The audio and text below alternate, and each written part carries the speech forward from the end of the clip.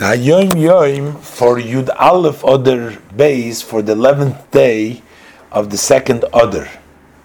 And the Rebbe brings down over here that Chassidus includes two main ideas.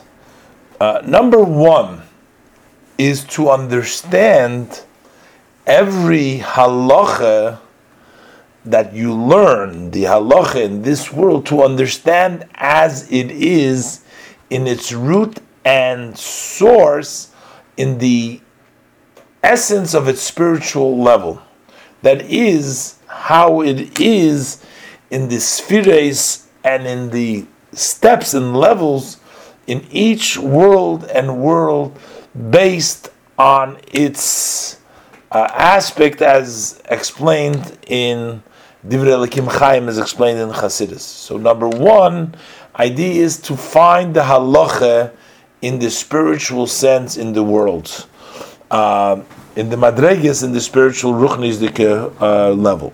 And the number two is also to understand every halacha, how it pertains in one's service, in the service of how to bring it down in one's service of Hashem. So that means that although that this is a godly wisdom and intellect, and it's a law of the Torah, but still one needs to find in it a certain aspect in his service, in the way he conducts his life in this world, to apply a halacha that he learns in the Torah, to apply it and how to find in conducting the life.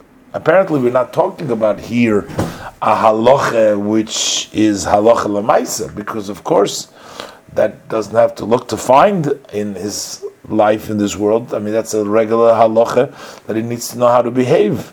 But we're talking about all halachas. We're talking about when he's learning laws of the Torah which are not applicable. That's what it seems to me. They're not applicable in Maisa, yet he must find in it a way and a certain aspect to bring it down in his daily life.